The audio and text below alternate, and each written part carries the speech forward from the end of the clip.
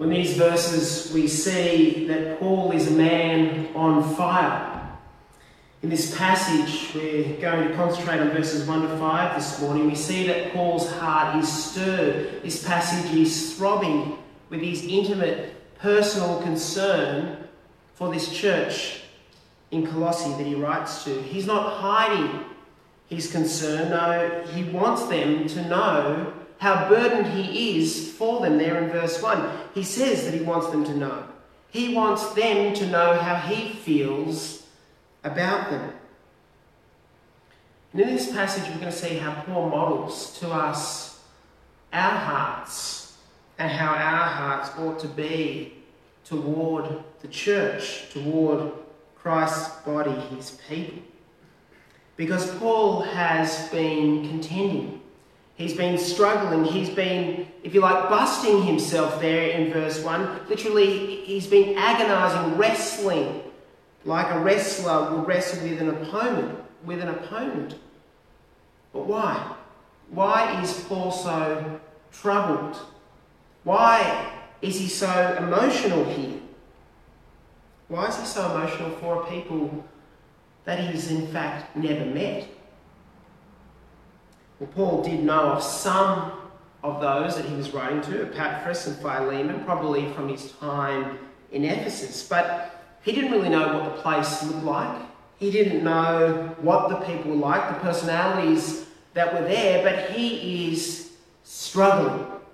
He's contending for people he has never met, for a church he has never been to, for people that he doesn't know personally. Why? Well, as we saw last week, Paul had a commission. God had commissioned him to preach the gospel to the Gentiles. And secondly, he was their brother. If there were believers over the valley down there in Colossae, his heart beat together with theirs because he was unified with them in the body of Christ. Thirdly, he cared about them, not just because he'd been commissioned or because he was their brother, but he had, if you like, this paternal instinct. He had sent Epaphras there, and Epaphras had taken that word of the gospel. And so he cared very much for these people that he seeks to encourage. You see, as Paul thinks about other Christians, he can't just flick off the switch. His heart is not safe. In fact, the only place that our heart is safe is in a coffin. Paul is giving himself to these people, and he's struggling with them and for them. Later on in the book, we see the nature of his struggle. Over in a couple of pages, you'll see there in Colossians chapter 4, verse 12, that Epaphras, who is one of you, a servant of Christ Jesus, sends greetings. He is always wrestling in prayer for you. It's the same word that's used there in chapter 2. He's labouring, he's contending, he's struggling. And this is how Paul often thinks of prayer. Prayer in Paul's mind, in the last chapter of Ephesians, is seen as warfare. Often we think of prayer as a serene, calm kind of activity. But often in Paul's mind, it's not like that. Prayer is hard work. Prayer is a struggle. Prayer is indeed a fight. And I guess that's why many of us struggle to pray, because sometimes we expect prayer to be easy. But in fact, in Paul's mind, prayer is hard. And his struggle here is hard, but the greatness of his struggle for these people is seen in his prayer. See, Paul had this heart, this massive heart, a heart like Philo, with a great capacity for people and for the concern of others. He knew the agony of what it is to struggle for others. Those sleepless nights, hearts that are hurt. But he also knew that with this concern, there was not only the agony, but there was also the joy. And that's the nature of Christian fellowship. There's both an agony, a struggle, a hardship, but there's also a joy. There's also a wonder. And we travel with one another in this journey of the ups and downs. And so if it sometimes feels like a struggle, we must remind ourselves that this is what the Apostle Paul felt. He felt a labour. He felt a struggle for those that he cared for. And so we too know that struggle. We too know that hardship of being within the body of the Lord Jesus. It's not always easy. It's often joyous, but it's not always easy. Why is Paul agonising? Why is Paul's heart here throbbing for this church in Colossae? Well, he gives us a clue there in verses 2 and 3. He says, "My purpose is that they may be encouraged in heart and united in love, so that they may know the full riches of complete understanding, in order that they may know the mystery of God and Christ." See, the Apostle Paul longs for this church. And it's not just a vague longing. No, it's a very specific longing. There in verse 2, he's longing for a deepening knowledge of the Lord Jesus.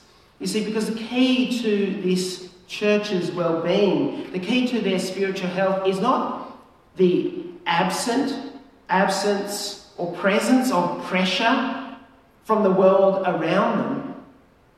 No, that's not what Paul's praying for. Paul is concerned that they might know the Lord Jesus.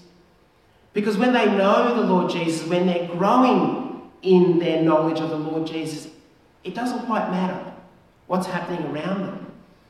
Because the Lord Jesus is their centre. And they are to focus on him. They are to grow in their knowledge of him. And in many ways, this sounds kind of obvious for those that have been around church a little while. A young girl around the age of 8 wrote to C.S. Lewis 2 weeks before he died, and she wrote a letter to him thanking him for his books that she enjoyed. And C.S. Lewis writes back to this girl, and he writes this, he says, "Dear Ruth, if you continue to love Jesus, nothing much can go wrong for you, and I hope you always do so." Paul's mind is like that of C.S. Lewis's. If young Ruth continues to love Jesus, then not much else can go wrong for her. And Paul knew that truth, that if we love him, then nothing much can go wrong for us. Now, the Colossians knew of Jesus. They had heard of him. They had come to believe in him. But Paul's concerned with their perception of the Lord Jesus, with how large the Lord Jesus is to them in the light of what's surrounding them. And we too have to ask that question. Many of us know the Lord Jesus. We trust in the Lord Jesus. But how do we see the Lord Jesus? Do we believe that he is the creator of all? The sustainer that holds everything together, that gives us every breath? Do we know him as the reconciler, the one who has given himself to bring us to the Father? Do we know him as the one who loves us, who cares for us in our each and every moment? This is the Lord Jesus of Paul's mind. This is the Lord Jesus of chapter 1 in Paul's letter. And when we know the enormity of the Lord Jesus, in Paul's mind, that gives us a wisdom. It gives us a wisdom in our world. Because there in verse 3,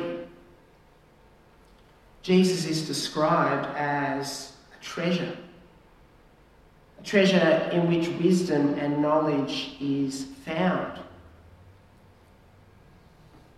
Paul here sees Jesus as not only salvation, but in salvation, wisdom. From the outset of the letter, Paul has prayed that his recipients would receive wisdom, back in chapter 1, verse 9. And at the very end of the letter, Paul wants these believers to continue to walk in wisdom. And here in chapter 2, verse 3, we're told that Jesus is the source, the repository of wisdom. And not only is he this treasure trove of wisdom, but he is the one in whom all knowledge is found.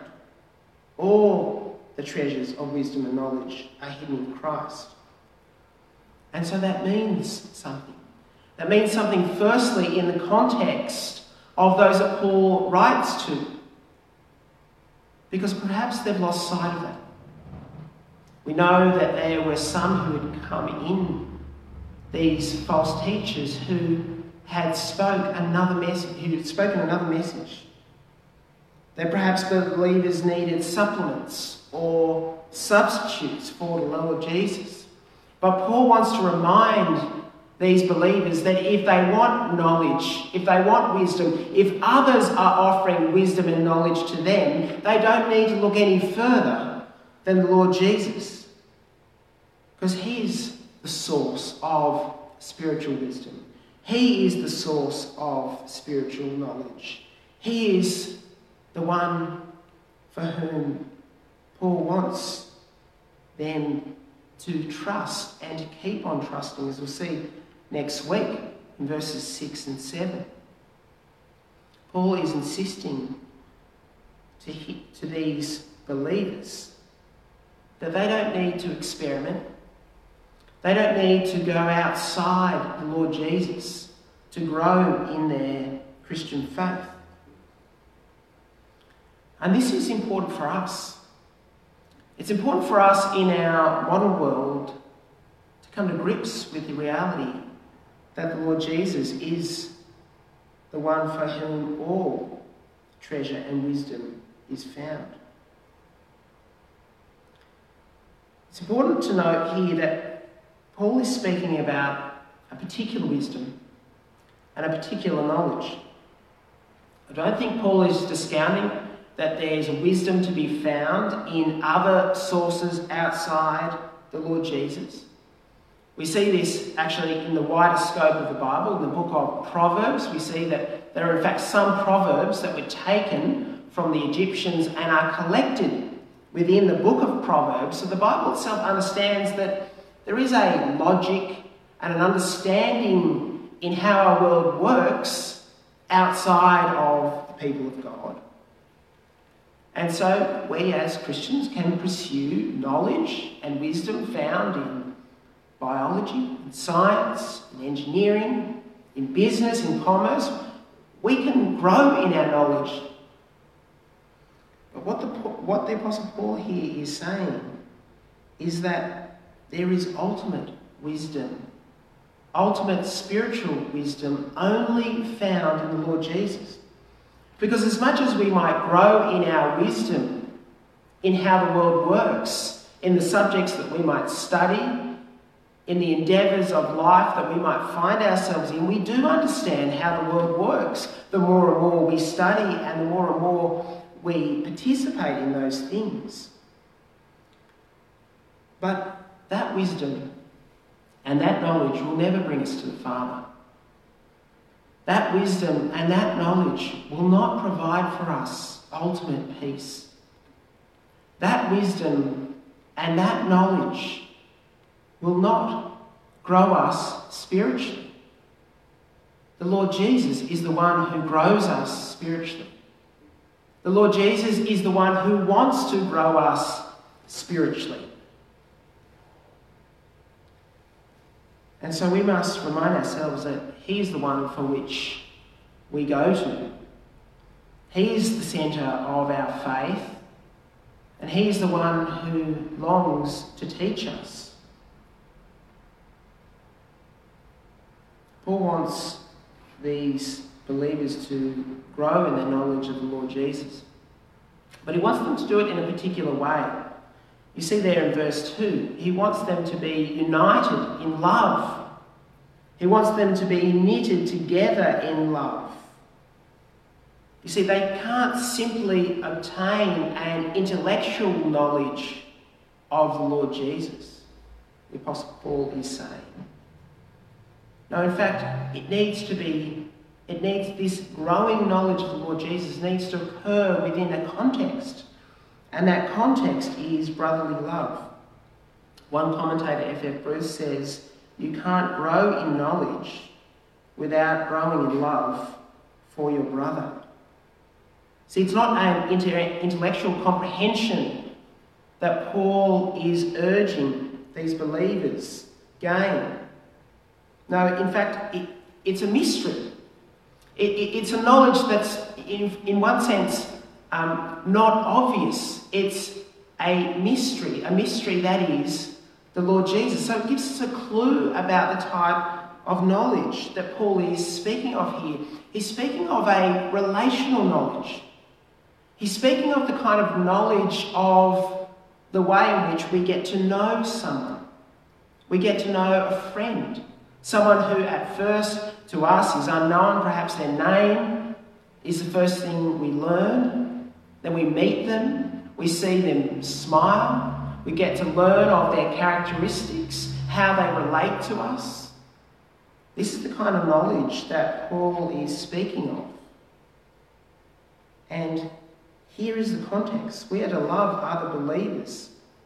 And as we love other believers, we start to grow in the way in which we see Christ.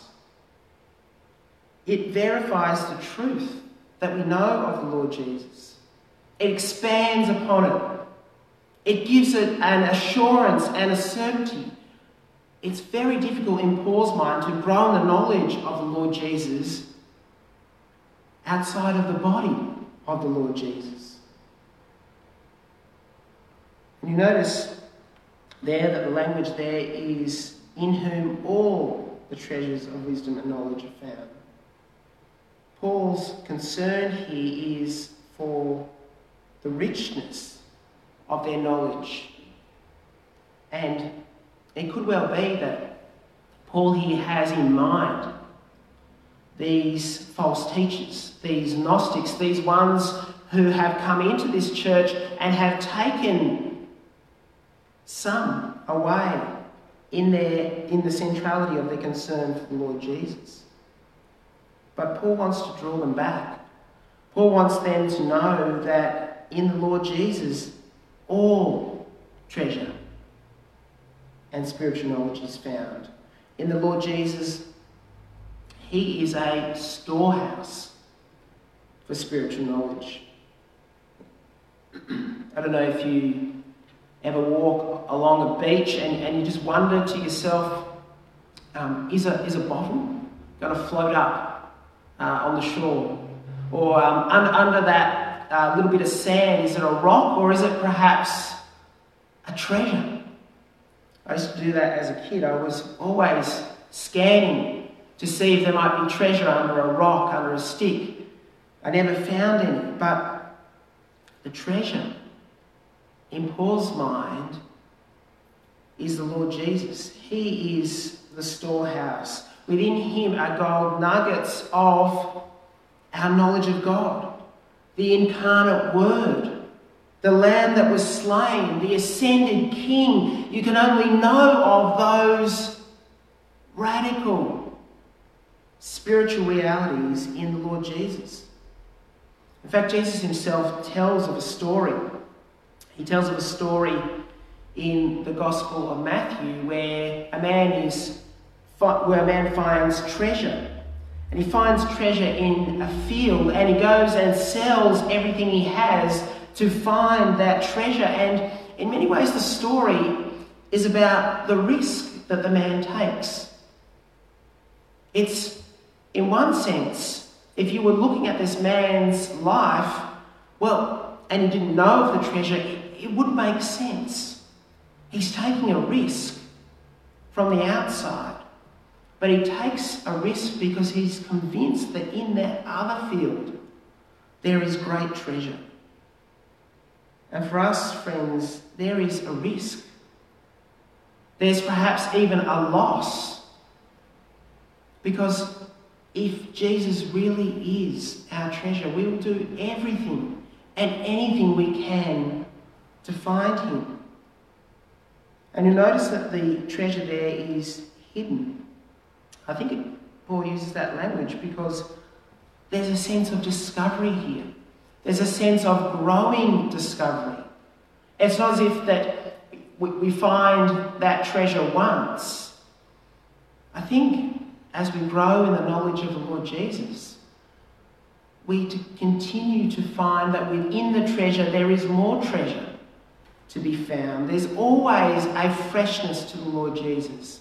There's always a new reality for us to comprehend. And so we must love him. We must know that in him is treasure. And we must love him within the context of his people. And as we do, a mystery unfolds. If we grasp the Lord Jesus even imperfectly and believe in him, it brings us life. But if we do so in a way in which we are loved and we love others within our church, it just doesn't bring life, it brings wisdom and knowledge. And so Paul is concerned that they see what treasure the Lord Jesus is. But also, he's concerned for that which would take them away from this treasure. There in those last two verses, Paul's concerned that they might not be led astray. There in verse 4, I tell you this so that no one may deceive you by fine-sounding arguments. One of the key ways for us not to be deceived is for us to be growing in our knowledge of the Lord Jesus. Because if Christ is our treasure, then those arguments, those fine-sounding arguments, hold little sway. It would seem that those in the church had provided logical arguments that had some degree of truth to them. But these arguments had led some astray. And here Paul is concerned that they not be led astray. And it's a great warning to us because those fine-sounding arguments have been fine-tuned over the past 2,000 years. We must be on guard. And the best way for us to be on guard against fine-sounding arguments that would lead us away from the Lord Jesus is to focus in on him and in our growing knowledge of him. In verse 5, Paul takes us the full circle. He's concerned for them. He's concerned for this church, and this church 15 kilometres up the road. He's concerned so much for them that he, in one sense, is with them in verse 5. For though I am absent from you in body, I am present with you in spirit, and delight to see how orderly you are and how firm your faith in Christ is. Even though he has never seen them, even though he has never met them, he reminds them that he is with them spiritually. Paul, elsewhere in the Bible, makes similar remarks in 1 Corinthians chapter 5, verse 3. And by informing the Colossians here that he is with them in spirit, Paul is saying, he's saying more than, look, I'm just thinking about you. No, he wants to maintain a spiritual bond with them. Even though he's not with them physically, this bond is no less real. And this has been the case for us over the past couple of months. We've been dispersed. We look forward to gathering on the 5th of December. We still have a couple of weeks before we gather in person. But we are gathered here, and we are gathered around the Lord Jesus spiritually, because we are all united to him. We belong to a spiritual body of which Christ is the head. And therefore, whether we can see it or not sometimes, we must know that we are spiritually connected to one another, even if physically separated. Even as Christ can be present by the Spirit, then we too can be connected as a body of the Lord Jesus by his Spirit. And may we maintain that bond of love. May we be knitted together in love. And may we grow in our knowledge of the Lord Jesus. Amen.